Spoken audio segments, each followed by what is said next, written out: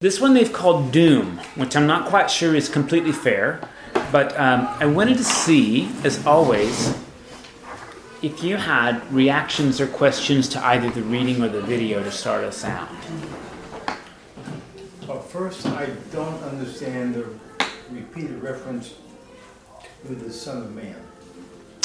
Great question. So, nobody seems to really have a good understanding of that, and it might be helpful to tell you, we actually, often when we read, we've got a little oops in our mind. We say things like Jesus is the Son of God, right? But in the Psalms, the King is often called the Son of God. So really, Son of God is sort of a title of somebody who's blessed or favored by God, and it ought not be taken literal in the Hebrew Bible. Okay? Son of Man is really interesting, especially when Jesus uses it. It really could be actually very literal when Jesus uses it. That his claim is, I'm a regular person. A lot of scholars have done some work to say, actually, Son of Man is this sort of, if you don't mind me using this big word, eschatological word. Eschatological means like words about the end. So it's this kind of special person that has a special relationship with God, that's either going to speak for God or is the fulfillment of the sons of God as kings. So none of these titles are very clear. That's the hard bit. They seem to have a lot of ambiguity, but they really seem to be, again, Son of God is saying like favored by God, and Son of Man seems to be saying somebody favored by God, but is really just a human being. Right. So they actually might be complements to each other. Okay. The other thing is the reference. I don't quite understand how the book was written. Was he out preaching these things and then came back and write them down? We don't really have a record of that. We're going to assume that the author who has the visions writes them down, and who does the stuff writes down what he did. Okay. Yeah. Okay. So and reminder, this guy's in Babylon, so he was taken. And the book starts out before the temple's been destroyed, because he's acting that out. Right. So he's probably taken in the first exile, like 596. This is a member of the gentry. He's a priest, but you want to think like high up in the priestly class, like he's a bishop would be an equivalent. Very literate, probably wealthy, a little eccentric, yes. Maybe more than a little.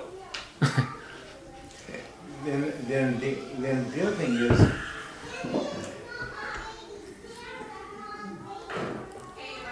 God seems to take on a different kind of personality. He's more human here than we've seen in the past, I think. Certainly very emotional, yes. Right? Very emotional and prone to things like anger and vengeance. Those are themes we see in God. But remember, we have to decide whether that's true or whether the author is trying to say, because you think of God in these ways, let's go ahead and complete the picture.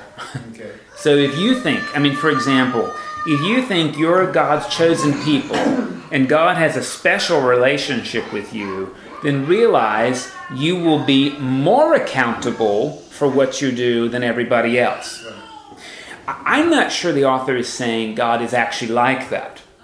That God has special relationships with some instead of others. I think what he's saying is, since you think that, you need to realize that may not be in your favor.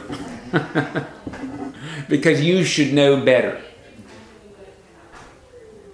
I don't know if that makes sense. Yes, it makes sense. Sometimes we buy it hook, line, and sinker, and we say, Jewish people are favored by God. Well, I'll tell you, I have a problem with the idea that God plays favorites. That doesn't seem very good. Could be, though, that our Jewish ancestors were the first people who responded to God, specifically in these ways. And since they've got that response, and they've put that in Scripture, then they ought to know how to respond. Right. So, I mean, another way to say it, John Wesley wrote this, is that ignorance isn't sinful. Willful ignorance is. So if these people know better and are willfully ignorant or are rebelling against what they know to be true, that's sin. I'm thinking these are the descendants of the people that God had a hand in creating. But see, God had a hand in creating everybody. There's going to be pretty big differences in civilizations. You know, some seem to bloom where others don't. And that's a good point, but remember that these people are really, really small, like New Hampshire. They've never been a successful, huge empire nation state. Never. What I'm saying that all of these people were descendants of these people like David and Adam, that God was always working with these people. He had a way of connecting with them. So these are this bloodline. That's. Well, I think that's what I'm trying to say. These people are the ones who are tracking the same story we're getting in the Bible, whereas, let's say, the Roman Empire or the Assyrian Empire is tracking different stories from these. And Ezekiel says, since you're tracking this story, you ought to know better. Well, you know, when you see a tree, I don't mean to be argumentative because I don't even know what I'm talking about here, but you see a family tree, but it spreads out so far, and then if you're going to track somebody, you just follow in part of it. You know, I mean, there may be other people that may be related, but you're not, I mean, you're carrying this name down, you know, just because, I mean, other people got married and their name changed from Jones to Smith, and they're not, you know, they're related, but they don't know that. Well, I think that's really fair. I think we're exactly agreeing about this. And So I don't since think these the Romans were not unrelated, they were, you know, maybe part of the bloodline, but this message was going down through these people. Yeah. I think we're exactly on the same page. So as a result, since Ezekiel's writing to people who are tracking these stories, they ought to know. They're more accountable because they've got this. Absolutely true. Yeah. If you don't know any better, then you're not as guilty as if you knew better. I think that's what Ezekiel's trying to say. And really what that means is the most accountable people on the face of the planet, according to our own story, are Christians, not non-Christians. And that's this interesting thing when people come evangelize. There's a danger to accepting the message. Because if you take it at face value, you will be judged more harshly if you buy into this than if you don't. I don't know if that's true. I think Ezekiel's pointing out the internal conflict logically of all of that. Right? If we know we're supposed to be people of grace and forgiving, if we know that and say we believe that, and then don't do it, it'll be worse than if we didn't know that. By the way, I don't know that that's true. I'm saying this is a message to our way of thinking. So we now have read another prophet who, and this is probably the third or fourth prophet in a row, who has spoken, we say, I'm saying this well, spoken for God, condemned the Israelites to being a huge diaspora. Yes. Is that pronounced correctly? Diaspora. Okay? And that at some point he will bring some of them back. But I guess what I'm hearing you say, and make sense, is that this is the prophet's position, if you will. The prophet's saying this. This isn't necessarily, when we hear that God is a jealous and vengeful God, it's not necessarily true. It's their interpretation of this. Do we feel that the prophets are explaining what happened to Israel, or are they predicting it? So it's a great. Or is it easy to predict because you can see the Assyrians and the huge army on the other side of the wall? So yeah, we're not going to win this one. Unless we're only going to win this unless something supernatural happens. Yeah. And since you think everything happens for a reason, if you want that supernatural deliverance, you'd better be supernaturally invested. But they weren't delivered.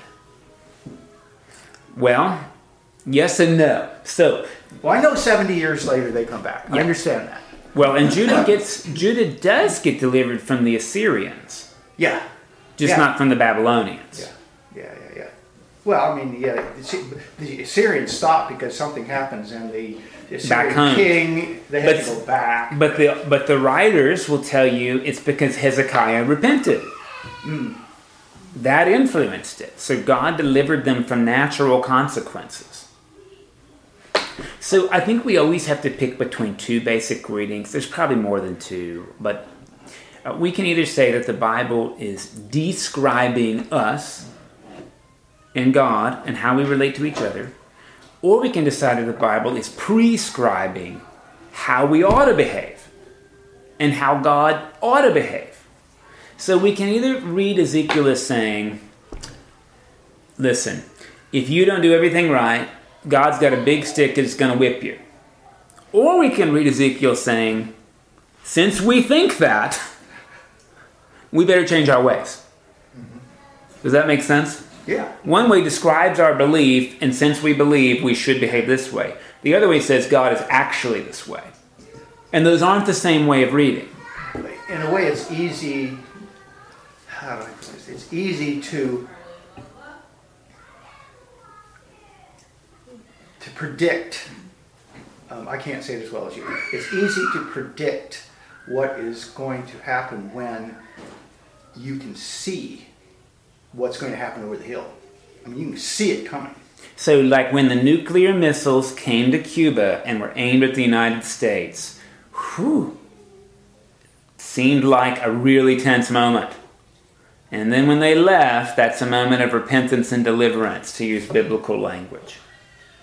Now, there wasn't any prophet called Ezekiel that wrote about that, but if you're familiar with this incident, and with the way it almost got sprung through the Bay of Pigs, it's almost supernatural that Nikita Khrushchev took that stuff back. Yeah, it does. Right? It really is.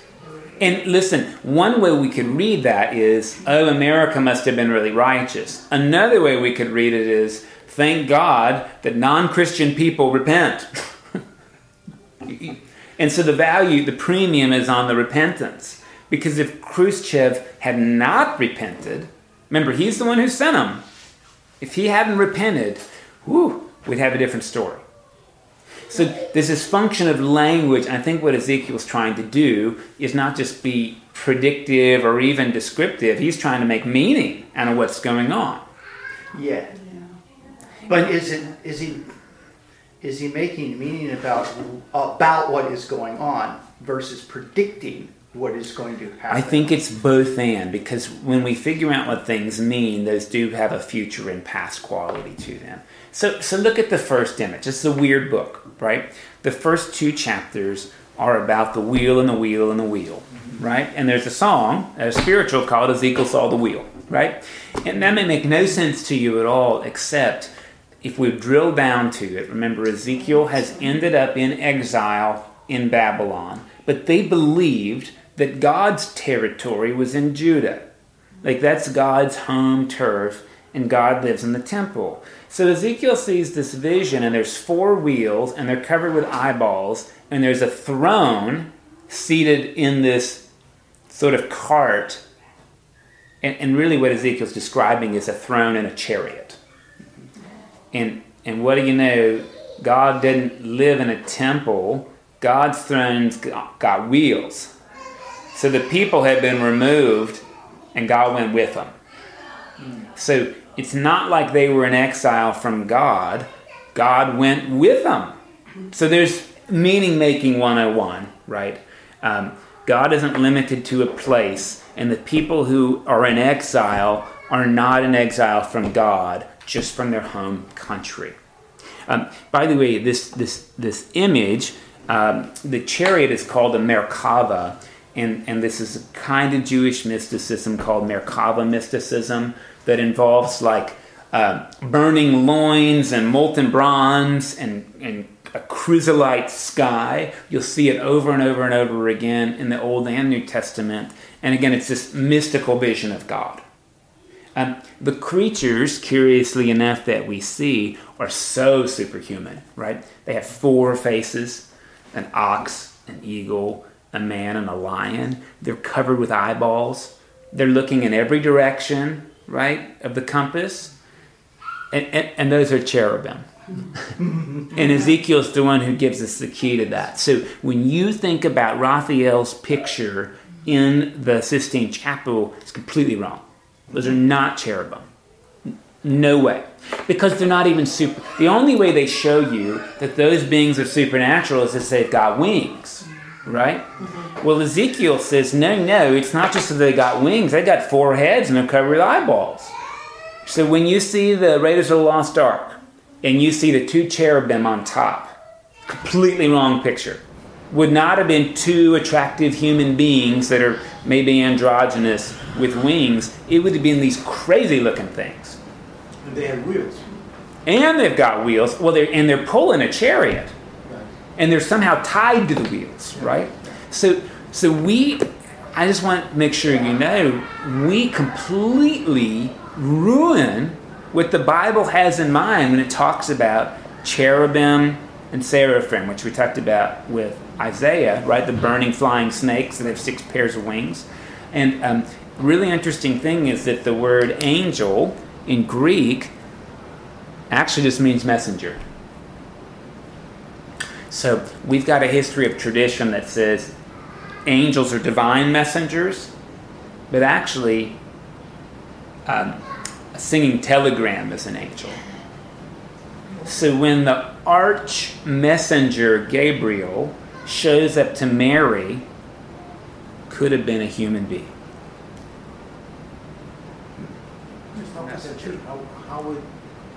How would the human being have any idea that she's going to have a baby? Same way Ezekiel said, here's what the Lord says. I mean, a messenger can be a prophet, Okay. if that makes sense. The reason I think that's interesting is sometimes we make things a little so supernatural that we can no longer access them. And when we read in Hebrews to show hospitality to strangers because some people have entertained angels unaware, well, I'd say we always entertain messengers from God because everybody has the opportunity to speak a message from God. So we could either make that really high classification, like the winged things are coming down pretending, or we could say, listen, the way this works is God speaks through human mouths, but through divine words. But it could be both ways. It's not always an either or. I just think that we've kind of created this angelology, which is fine and it could be true. It's just not biblical at all, if that makes sense. There's a lot of stories of people who turn up at mysterious times, solve a problem for somebody, and then just disappear. I mean, I'll tell you about an angel from me, Leanne Womack. She's a country singer. I was extremely depressed, and I heard this song, I Hope You Dance, and there was something about that song, which is really cheesy, that took me right out. And I've never met Leanne Womack, but she's an archangel for me. She gave me a message for God right when I needed it through a pop song. And what was the name of that again? I Hope You Dance. I mean, it's not a great Was song. it You Dance? Yeah, it's a country song by Leanne Womack. It was on radio 10 years ago. Ago. Don't go listen to it. You probably have heard it before. It was all over the radio. But, you know, she doesn't have wings, and she also doesn't have a lion face. But I heard a message from the Lord from her. Her uncle had an experience just like that. Uncle Reuben? Yeah, the man that brought him home. Yeah. He was in Austin, and he's quite an interesting uncle of mine. But anyway, he had been drinking. He'd been having a drinking problem, and he swears he was lost. He had no idea where he was. he was walking the street, and he turned around, and there was a black man dressed in a suit, just looking very professional. And the older man would tell the story. I knew he was bringing me home. And he just kept walking, and the man was there, the man was there, the man was there. He walked through this neighborhood, and anyhow, he got home, and he knocked on the door, and my cousin, little Luann, he saw over at the door and said, "Daddy, where have you been? Where have you been?" And he said, I don't know, but here I am. And he turned around, and this image of this man that he swears brought him home. And he had a very interesting, there are other things about Theodore Van, but that story was, he said, some of my uncles would say, he made that up. No, he didn't make it up. I hold a big area for things I can't explain. I do. But I think sometimes we make things so magical we forget that God deals with very ordinary things as well. Well, he didn't say he had wings or anything. He was just, this black man was very well dressed. Yeah. And seemed to know where he needed to be. And he never spoke to him. He would just look at him, and he would... Yeah. So that's how, those are the angels you entertain unawares. Yeah. Well, the first other couple chapters talk about how actions speak louder than words, right? And there's some weird business. Like there's this moment where Ezekiel's stunned for 7 days. Maybe he had a seizure or a stroke. I don't know the answer to that. But his meaning is, like, the word of the Lord was so heavy it knocked him out. And by the way, that's very typical of mysticism. People who have these visions, which he just had, right, are kind of like catatonic for a while. Then he starts doing so. Oh, and then one of those visions, right, is that his forehead gets hardened and thickened so that he can hit heads with the people. Isn't that interesting? This is another image of him hardening his heart as well, because your heart in the Bible is the center of your will. We would probably put that in our head, right? Your will is in your head. And boy, his forehead just got real thick. Then he starts doing stuff, right? Like he ties himself up and lays on his left side for 390 days. This is in chapter 4. It is. So that's supposed to represent 1 year. 1 day equals 1 year that the tribes in Israel, now those are the northern 10, are going to be in exile. By the way, we don't know that exile ever ended. Then he lays on his right side for 40 years to show one day per year for Judah. But the exile for Judah was longer than 40. It's important to know. So this may just be like a symbolic number. He plays siege. So he gets out like army men and makes a model of Jerusalem and blows it up. He's showing what's going to... I mean, this is really eccentric behavior, don't you think? I mean, this is something like a 10-year-old would do. And people would say, like, no, that's our home. But that's what he does.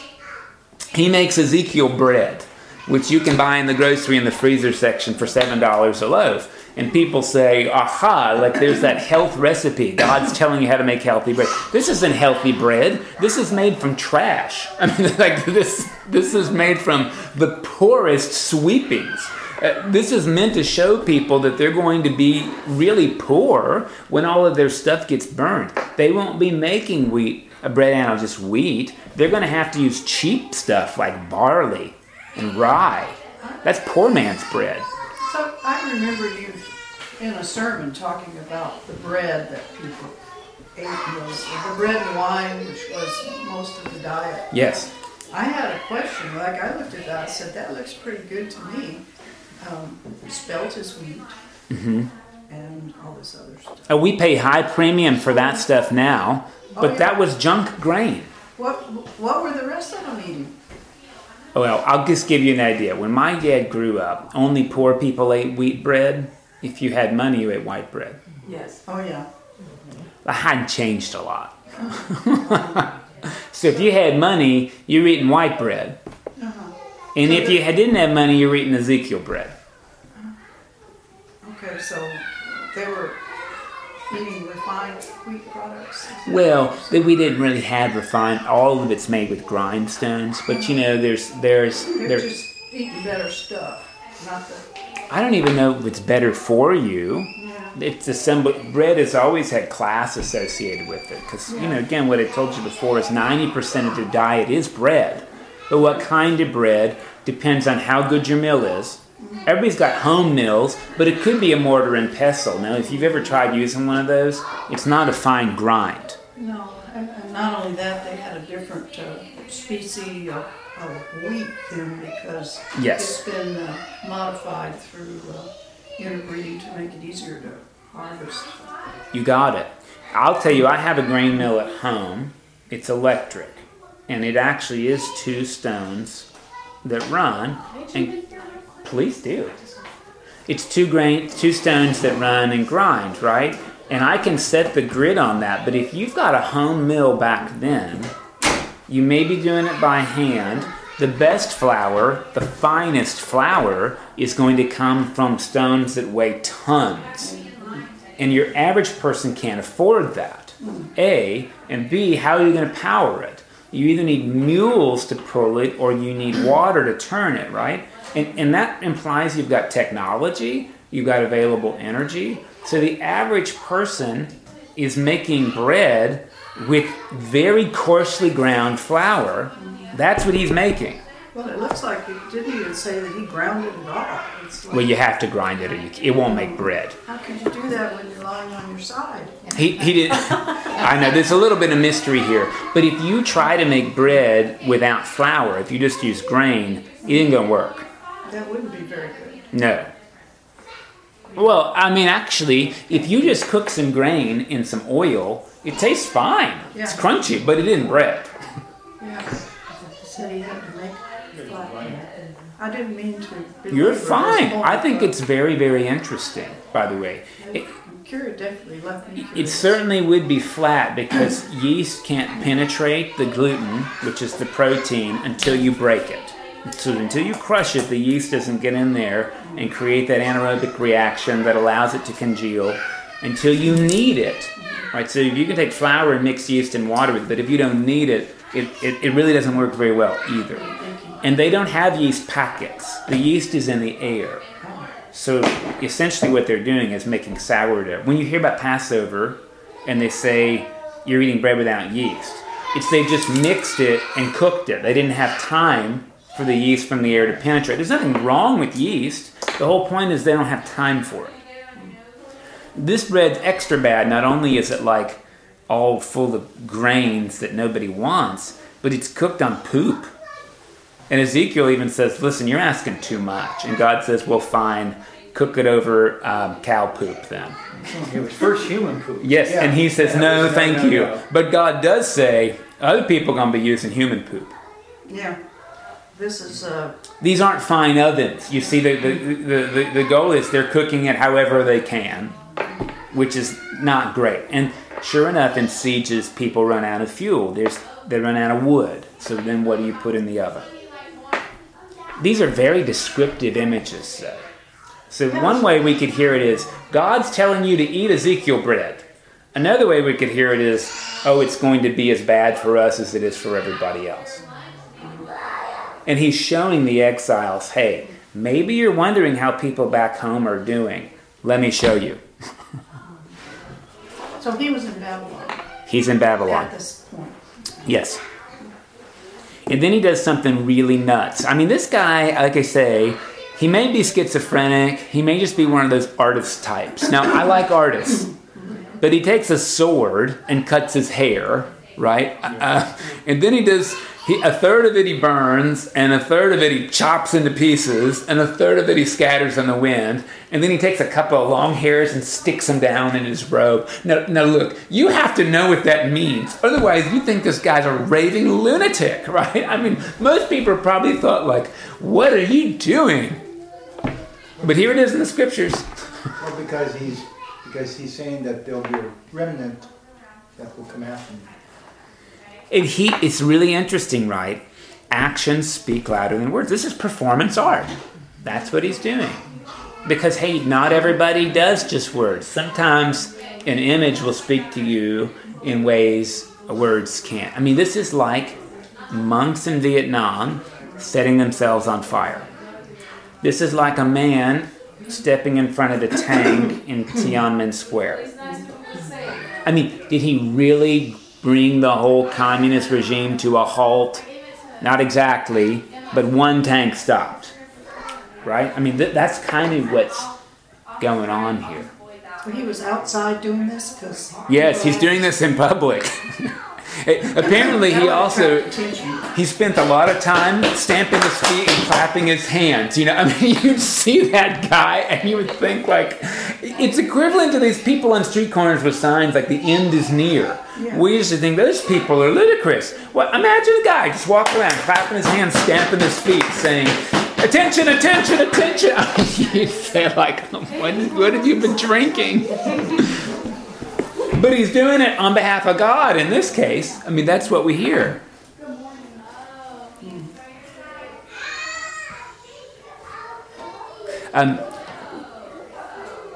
It's really interesting image. In the middle of this, God is going to shoot arrows at Jerusalem. It's the line, right? Like, God is not just watching this happen. God is actively conspiring to destroy the holy city.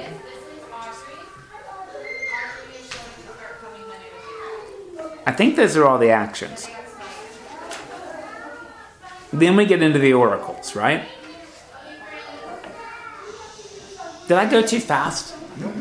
Or make this dull at all?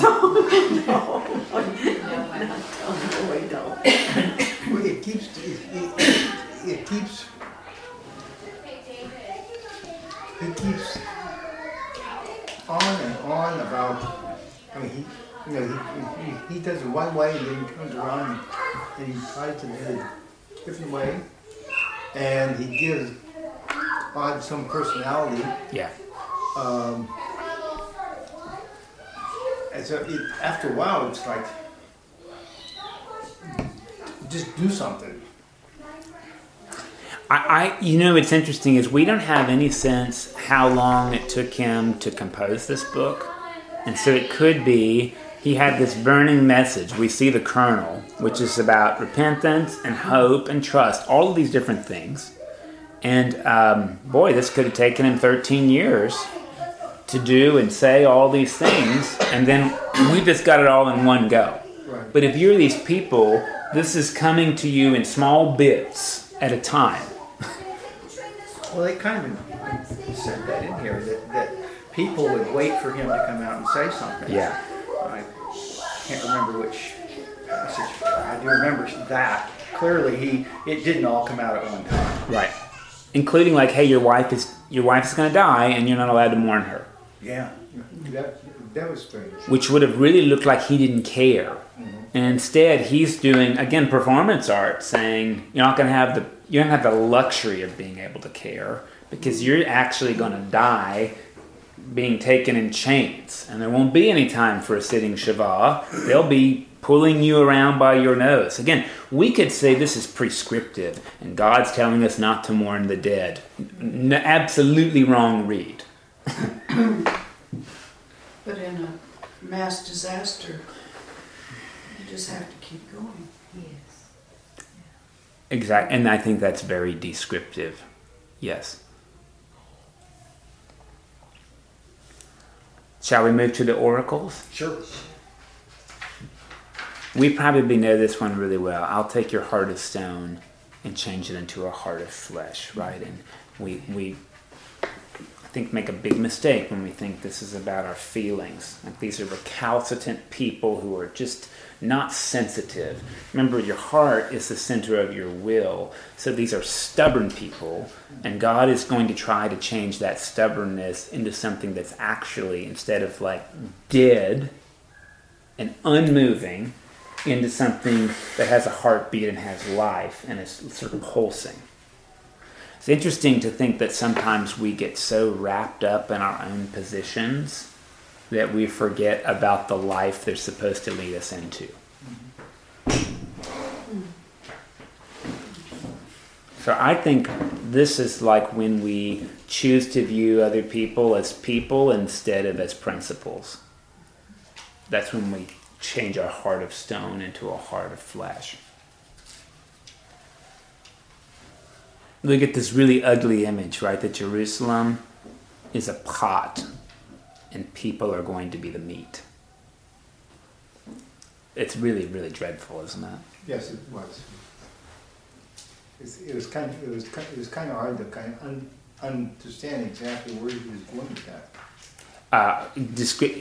Babylon's going to have a feast.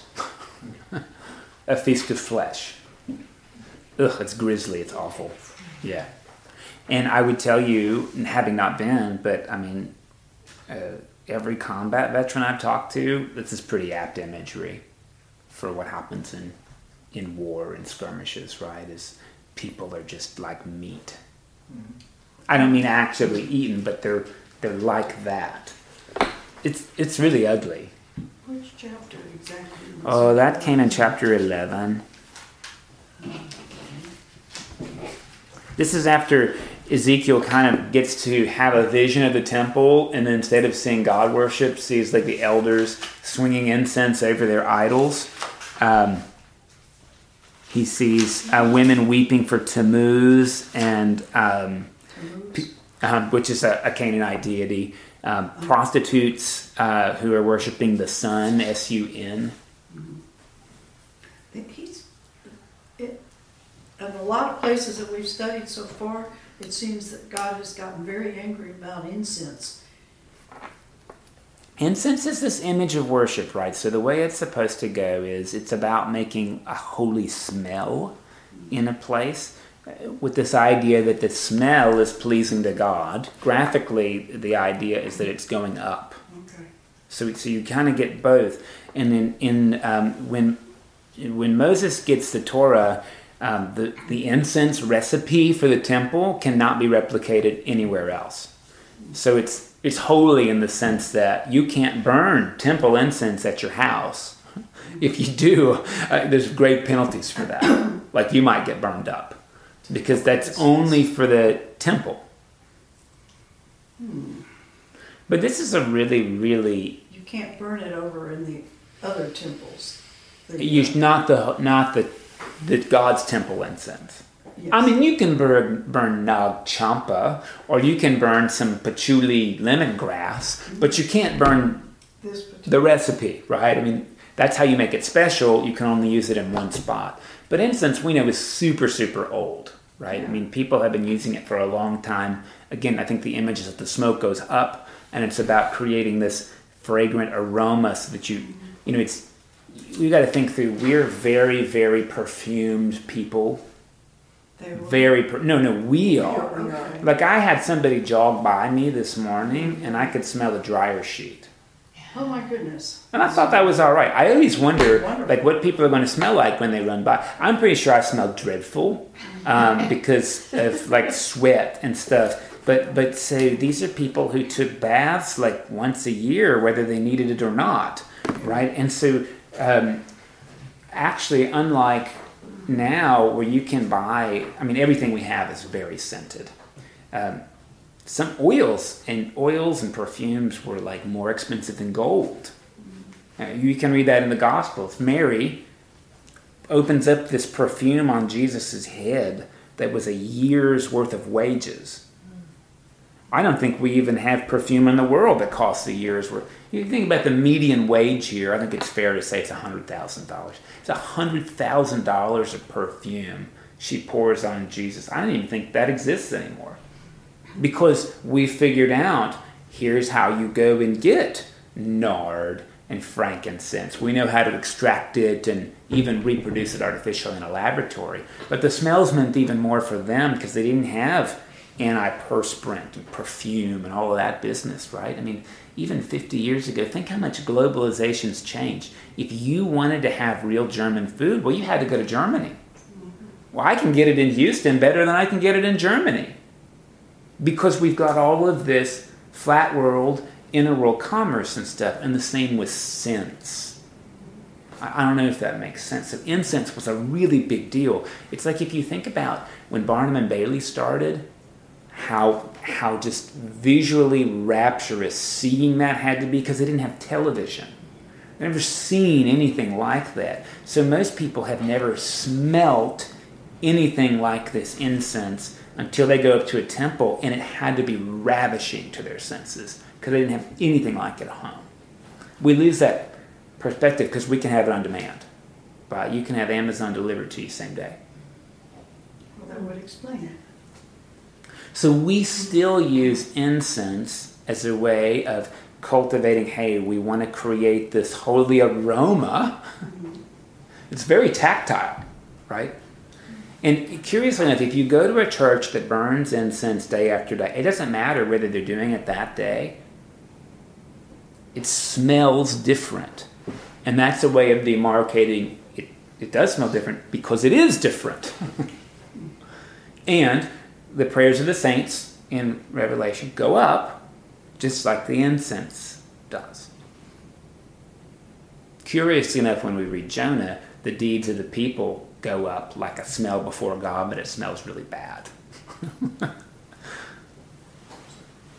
So what we do is aromatic to God one way or another, and that's part of the incense connection. The elders are worshiping idols with incense, and that makes its own smell, which is making God gag. So the smell of sulfur burning is offensive, To us, yeah, it's not great. It's not a great smell. and God wouldn't like that. Well, I mean, since God created sulfur, I'm pretty sure God's very happy with the smell of sulfur. But I think it's not a pleasing odor to us, right? So that becomes an analogy for us. But surely God likes the smell of sulfur as much as God actually likes the smell of frankincense, because God made both of them. I don't know if that makes sense. No, that does make sense. But we have to, but for us, there's something not great about sulfur, mainly because it's poisonous, right? This is a part of why we don't like to smell sulfur. If we breathe too much of it, it will kill us. Oh,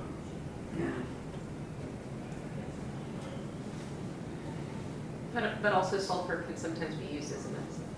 Absolutely. Yes. In limited quantities, right? I mean, that's the interesting thing. Yeah. And when you smell it in the wild, right, it could be there's a thermal pool, and that has healing properties. Yes. But not if there's too much. Anyway, all of this, though, I think is good for us to say. We have to use language and human tactileness to try to make sense of this. And the prophets are trying to make sense of human experience in which these people who perceive themselves to be the chosen people, who have built a home for the only God there is that's so powerful, how is it that those people got led away into exile? Was God not strong enough? Was Marduk a better God?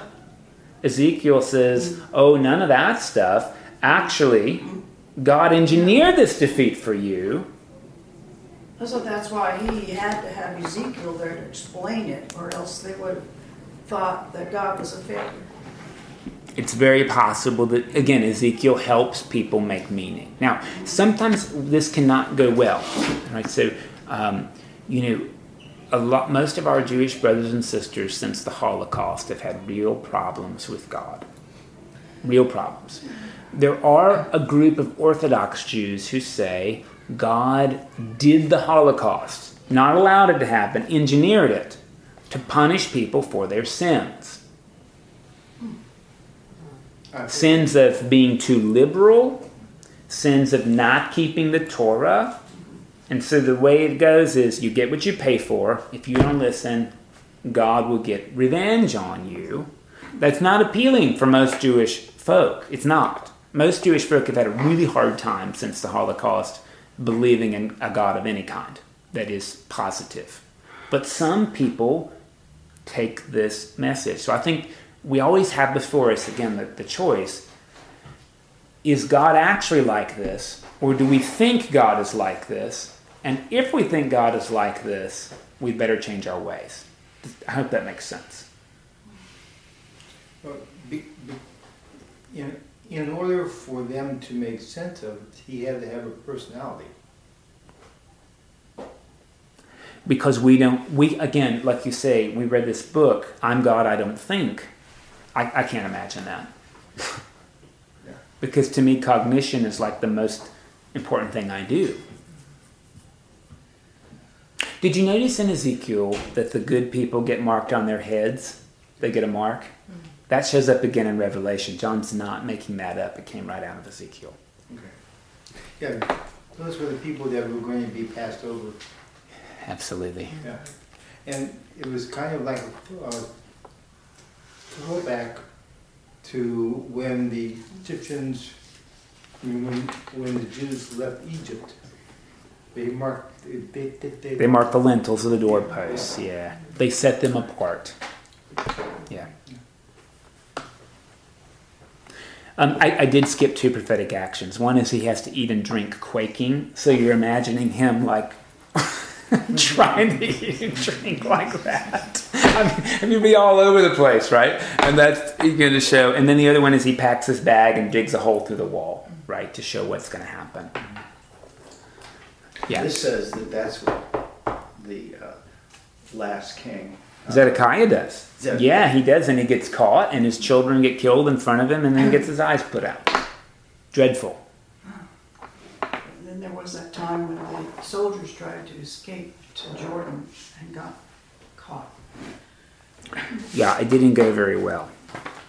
He talks about false prophets whitewashing these pathetic walls that will never actually hold people down. Now that's really interesting, isn't it? I wonder if that's sort of praising the border wall. You pick which one.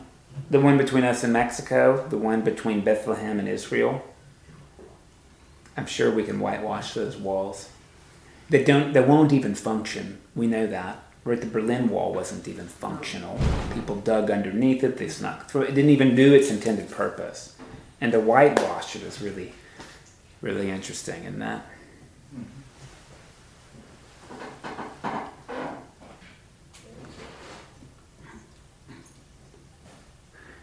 Ezekiel says God is going to punish false prophets. Those are whitewashers of walls that won't work. And after that, after God takes care of fake messengers, then they'll be my people and I'll be their God. As if there's obstacles God has to remove for our sake. And maybe those aren't people, maybe those are parts of ourselves. I don't know the answer to that. Parts of ourselves, I like that. Well, if it's people, then we do. I'm worried we become like like what Ezekiel says. He says, "Woe to people who hunt lives." So we could look for false messengers and hunt them down, but in so doing, we might actually be missing those parts of ourselves.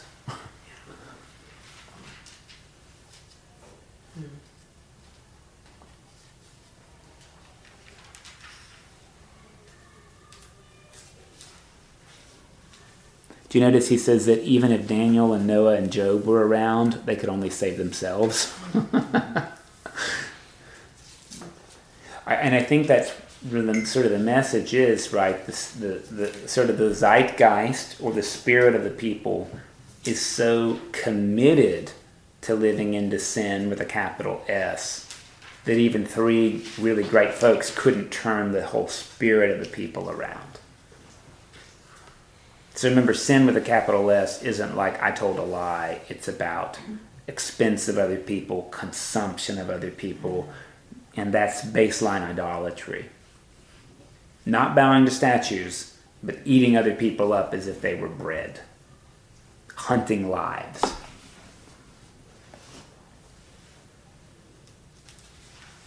There's a really graphic chapter. We read this when we wanted to be naughty. As Southern Baptist kiddos. It's about how Israel is a foundling child that grows up into a prostitute. And it's really, really, really graphic.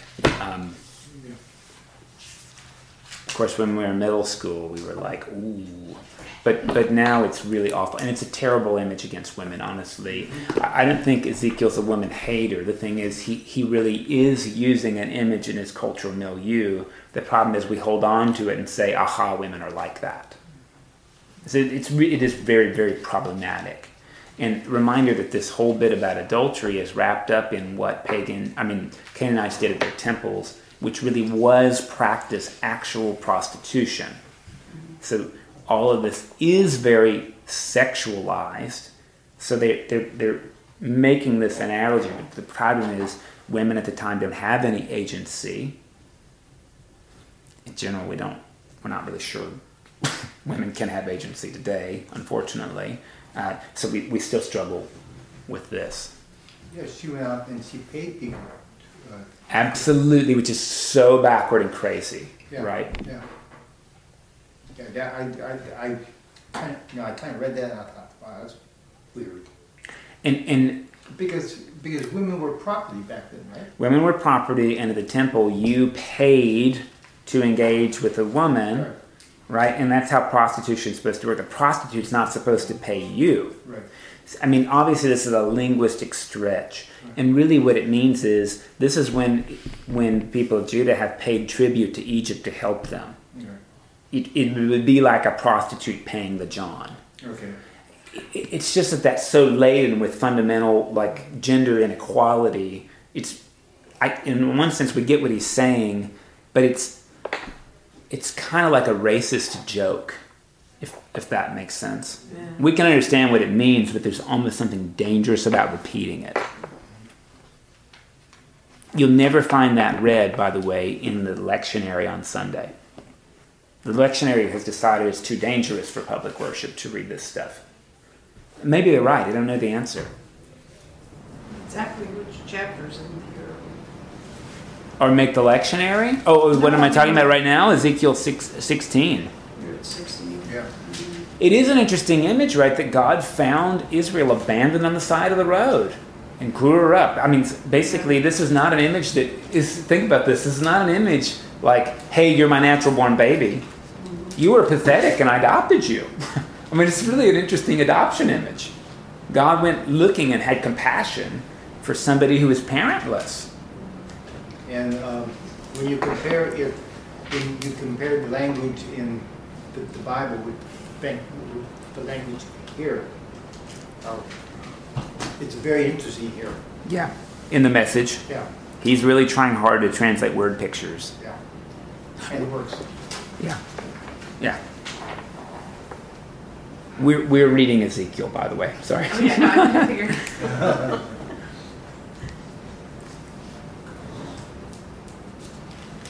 Notice he says, hey, no more are people going to say, our parents ate sour grapes and our teeth are set on edge. Only sinners will perish, so you won't perish what your parents do. That's not true. It's not true, right? I mean, if your mom is an alcoholic during pregnancy, you'll probably have fetal alcohol syndrome, and your teeth will be set on edge. If your parents have great genetics, but they choose not to exercise or they're depressed during pregnancy, then epigenetics says you may not get them all. You know, I mean, this is an interesting thing. I think that's the interesting thing. Like, our parents ate sour grapes and our teeth are set on edge is really this recognition of sin. And that we're essentially get to reap the benefits or the disasters that our parents sow. Now, we still are responsible for what we do with it. I think that's what Ezekiel is trying to say. You might have inherited a climate in which,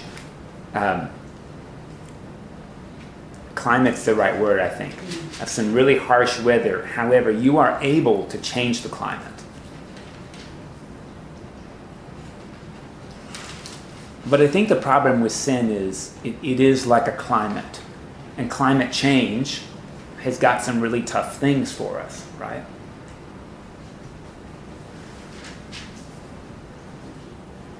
Notice that the way you do that, he says, is no idols, no wrongdoing, no accruing interest, no robbing or taking collateral in pledge. I mean, be generous. There wasn't anything in there about how you're supposed to worship. This is all just about social interaction.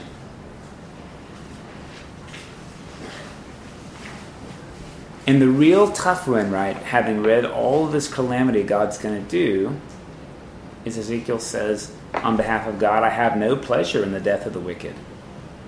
I have no pleasure in the death of the wicked, but I only have pleasure in their repentance. I think that's probably a really important thing to hold on to when we read about all this anger and vengeance, is if we read it as God's mad as hell and is going to be satisfied to punish you, we've misread it. Because this phrase says, this is the last thing God wants to do. It's so amazingly hopeful. I mean, magnificently hopeful. After all the sorrow and the pain and the ugliness. It did say in here, towards the, I guess it would be towards the end of our readings this week, that if you sinned but repented, that you could be brought back into God's favor. Yeah. Whereas I think in the past, if you sinned, that was it. Your history. There was no way that you could be. There was no repentance. Yeah. So there was a change from. He's not going to allow the people that is aren't going to be allowed to go back. It's going to be their children that will go back, right? Seems that way, and that's about right, because they're going to be there for a generation. And so he's not going to allow, he's going to punish that whole generation, and then there'll be bring new generation that will go back. I thought something that she said was interesting I hadn't heard before. I knew that Moses didn't make it to the promised land, but I hadn't heard before that none of the Egyptian generation will enter. No, I guess it would be the Egyptian generation that came from, well, the Egyptian generation, of course, will enter the promised land. 2 did. Only 2 did. Joshua and Caleb.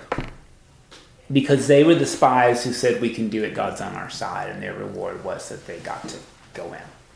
So all of Israel came from those 2? No. The people who actually were delivered from Egypt, it was their kids that went in, not them. Plus Joshua and Caleb. Got it. So it's funny. Did they not go in because they were dead? Or did they not go in because they were dead. God said... Because they were dead. It took long enough for those people to die. It took them 40 years to get in. Yeah. Average lifespan, 33. Yeah. But there is something interesting about Moses not making. I mean, in some ways, I think hopefully we have this sort of hope that as we pursue justice and equality, it may not make it in our lifetime. I mean, Martin Luther King was very clear that this was not going to happen within his own generation, but that he had, in his mind, he'd been to the promised land, even though his body wasn't going to make it, if that makes sense. Yeah. I may not get there with you. That's what he said.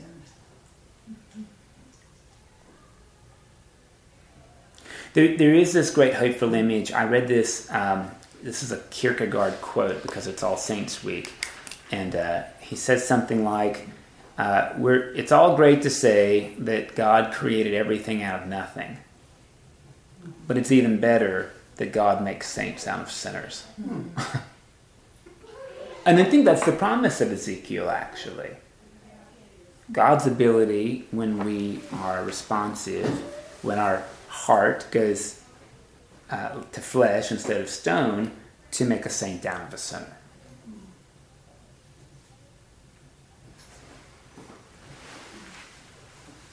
You would not want to be married to this guy. I mean, this is really important. Not just because he won't grieve for you, because he was nuts. I mean, he was nuts. And isn't it great that nutso people make it into the book? We're all God's people. All of us, even the nutsy ones. Yeah. When was this When was the Hebrew Bible compiled? Well, okay, it took a long, long time. It doesn't seem to have been finished until around 75 AD? 75. When Jesus is around, there's a dispute.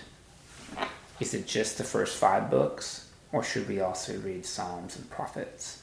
And ultimately, a generation after Jesus, they decide on mostly what we've got.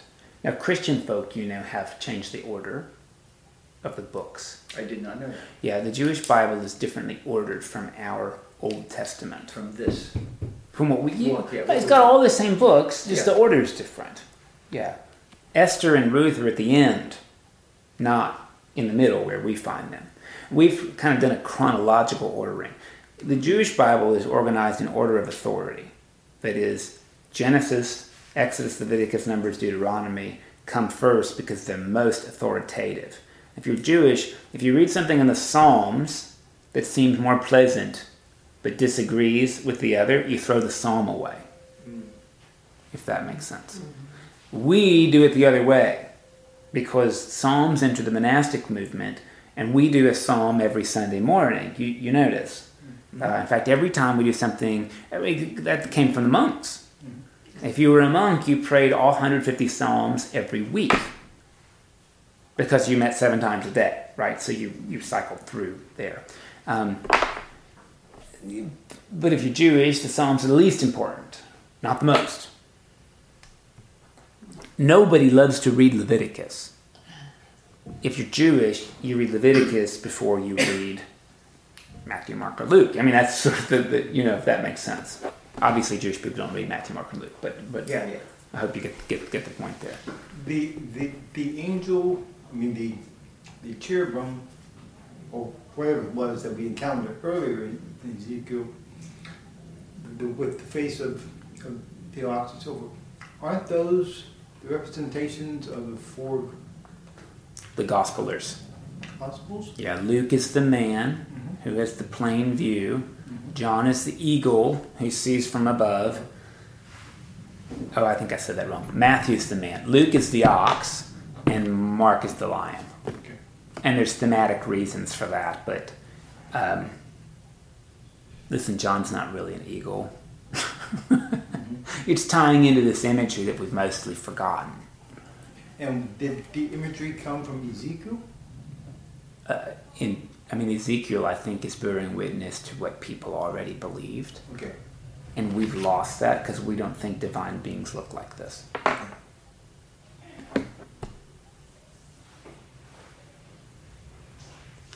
Most of our angelology is super wacky compared to the Bible. I mean, you might think this is wacky, but it's original. Yeah, I always thought the cherubim were the little babies. Yeah, because Raphael painted that 400 years ago. But this is 2,500 years old. So a lot changed. We wanted divine beings to look like superhumans, not like amalgams of animals. But like when you go to India and you see these deities that are amalgams, they didn't really think Kali had 12 arms. They're trying to show she's not human, like she's supernatural. So how do you show that? By bits of animals that have like ferocity, or by multi-arms to show she can do more than you can. I mean, that's sort of the goal here, is to depict them actually as supernatural, not just pretty human beings. Kuan Yin is that. The goddess Kuan Yin. Well, Guan Yin is a female representation of there's also a male part to that. So like she's just a female version of, I think, is it Manchushri? Yeah. So and what then country is that from? it's China. China, okay. So, wouldn't compare to the Indian symbols. Some people like to argue that it's all derivative from India. But I don't know about that.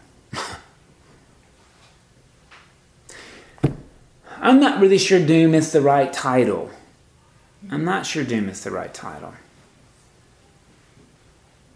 I think it can be. I think what we hear over and over again, right, is today I hold before you, hope or doom. You pick.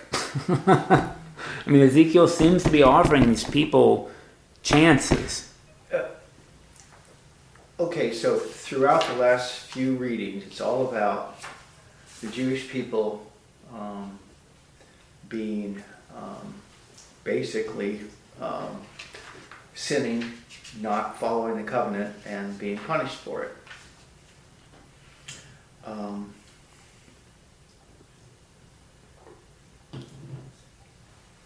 don't know where I was going with that.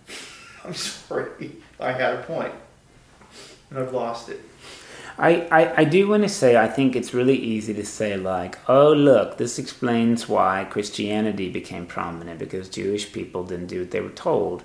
Or, hey, what's the application, because we're no longer under siege. I think the idea here is that when we live into idolatry, whether it's Christian idolatry or Episcopal idolatry, the doom we're going to reap is not living the larger life that God intends. And sometimes we say that's fine because I got plenty of money. And what we don't realize is that we're missing out even at that level. I think that's the strict application of these scriptures. The larger life now. I think that's what the scriptures really want us to do. I mean, Ezekiel is not talking to these people about heaven when they die. He's talking about heaven while they live.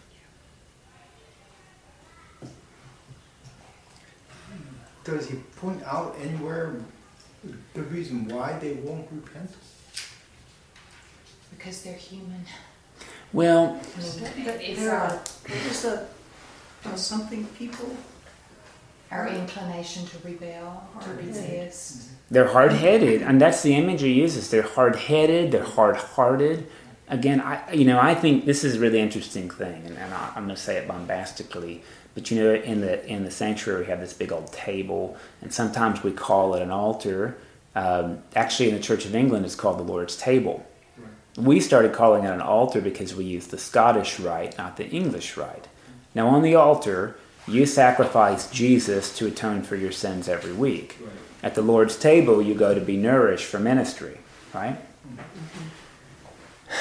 And I think part of this deal is sometimes we buy into the sacrifice mentality that God is okay with us sacrificing other people.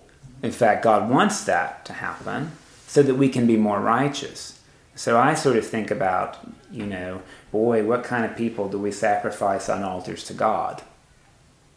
Well, gay people, or transgender people, or Roman Catholic people, or Mormons.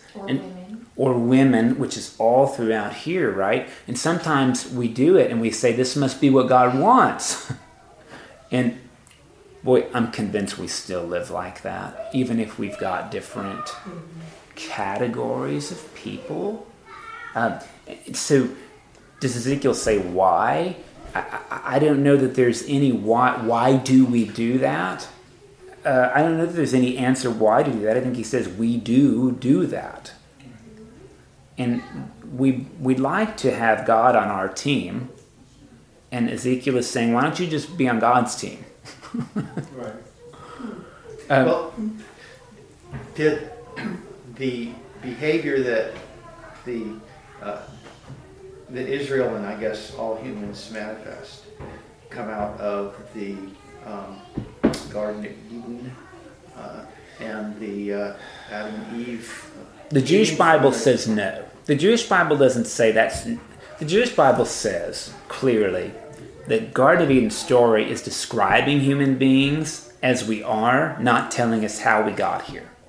The Eden story, I think, says if you have to pick between life and knowledge, one of the things about being a human being is you will pick knowledge. And here's the proof. I got to tell you this story. You won't believe what happened yesterday. No, I shouldn't tell you that story. Why? But when you started to... You just pick knowledge. You just pick knowledge because you want to know the story. Yeah. When somebody says, I shouldn't tell you, oh, no, you have to tell me now. Yeah, you open the door. You got to tell me now. I shouldn't tell you the story because it's not one I should share, but you got to tell me. We pick knowledge. It's what it is to be human. That's what the book's saying. It's not saying we're fallen from what God intended. Jewish people don't believe we fell from anything. The story just describes, we want to know stuff. Well, are people not following the covenant because they have free will and they don't have to? I mean, I think that's possible. I don't even think the Jewish scriptures... Why would you not follow it? Why would you not? Because it feels good not to follow it? Well, you know, There's gain not to follow it? or Yeah. perhaps right here is just part of the evolution of God. Because God is evolving throughout the Bible into who he becomes when Jesus gets here. Or maybe said another way, our understanding of God is evolving. Yes. I mean, you can pick it either way you want, right? But I think something that is the case is, Augustine, I think, is wrong. Biblically, we're not born sinners. But I think we are born into sin. As in the world in which we're born into is not equitable or just. So I think, honestly, I don't know if Jean-Jacques Rousseau is right. If you read him, you take a little baby and put him on an island with no other people, and it grows up to be really virtuous and good because there's no corrupting influence of humanity. That's what he said, right? I don't know if that's right, but I do think it's true that societies pass corruption on to their kids. So why do we not do all of this? I think a lot of it is taught. I mean, I remember when my daughter was 2 and 3, she would say, look at the black guy. And it was a white person with black clothes on. I didn't correct her. And she would say, look at the pink lady. Describing somebody's color based on their clothes, not their skin. Well, when did she learn to call somebody a black person? Maybe this year? Who taught her? I didn't teach her that. I tried really hard not to. But she was taught. We learn socially. By the way, I don't even know that it's wrong. I just think it's got tinges in it, right? Because My daughter learned when she went to kindergarten because the other kids were labeling. Yeah. And she came home and asked, Mama, what am I? Yes. They're calling me, it was in a Spanish-speaking community, they're calling me Huera, which is white girl. Mm-hmm. And she didn't know, am I black or brown or white? I mean, it wasn't, she didn't know those labels. Yeah. We didn't label. So She learned it from other people. Oh, another Kierkegaard quote. When you label me, You negate me. You negate me. Mm-hmm. And we grow up doing that because, just think about our politics. Donald Trump's a liar. Well, look, everybody tells lies. But the definition of liar means you only tell lies. There's no way he's a liar or anybody else. I'm sure he's told the truth once in his life. Even if it was just, I'm hungry. you know what I mean? Yeah. And we could say, no, whatever. But when we flatten people out, we turn them into epitomes. And of course, we do that because there's an evolutionary advantage to us versus them thinking. And that's part of our evolution. It's also part of the climate that we inherit. So I think this book is all about climate change. In the best possible way, right? Repentance is about climate change. Well, repentance implies that you've done something you shouldn't have done, so you repent. Well, I don't know if it always is. Sometimes repentance just means turning, right? And I had to turn to get into the parking lot. It means I've got a goal that's worth pursuing. And I'll change my trajectory to get there. It doesn't mean I was doing something wrong. It's just change of trajectory to do something better, maybe. Turning toward rather than away from. It could be both, right? And sometimes, right, the choices we get in Bible are, do we settle for the good or do we pick the better? It's not always right or wrong. It's sometimes between good and better. Okay, I don't know if that was any fun for you, but we'll take on the rest of Ezekiel next week. Well, it isn't about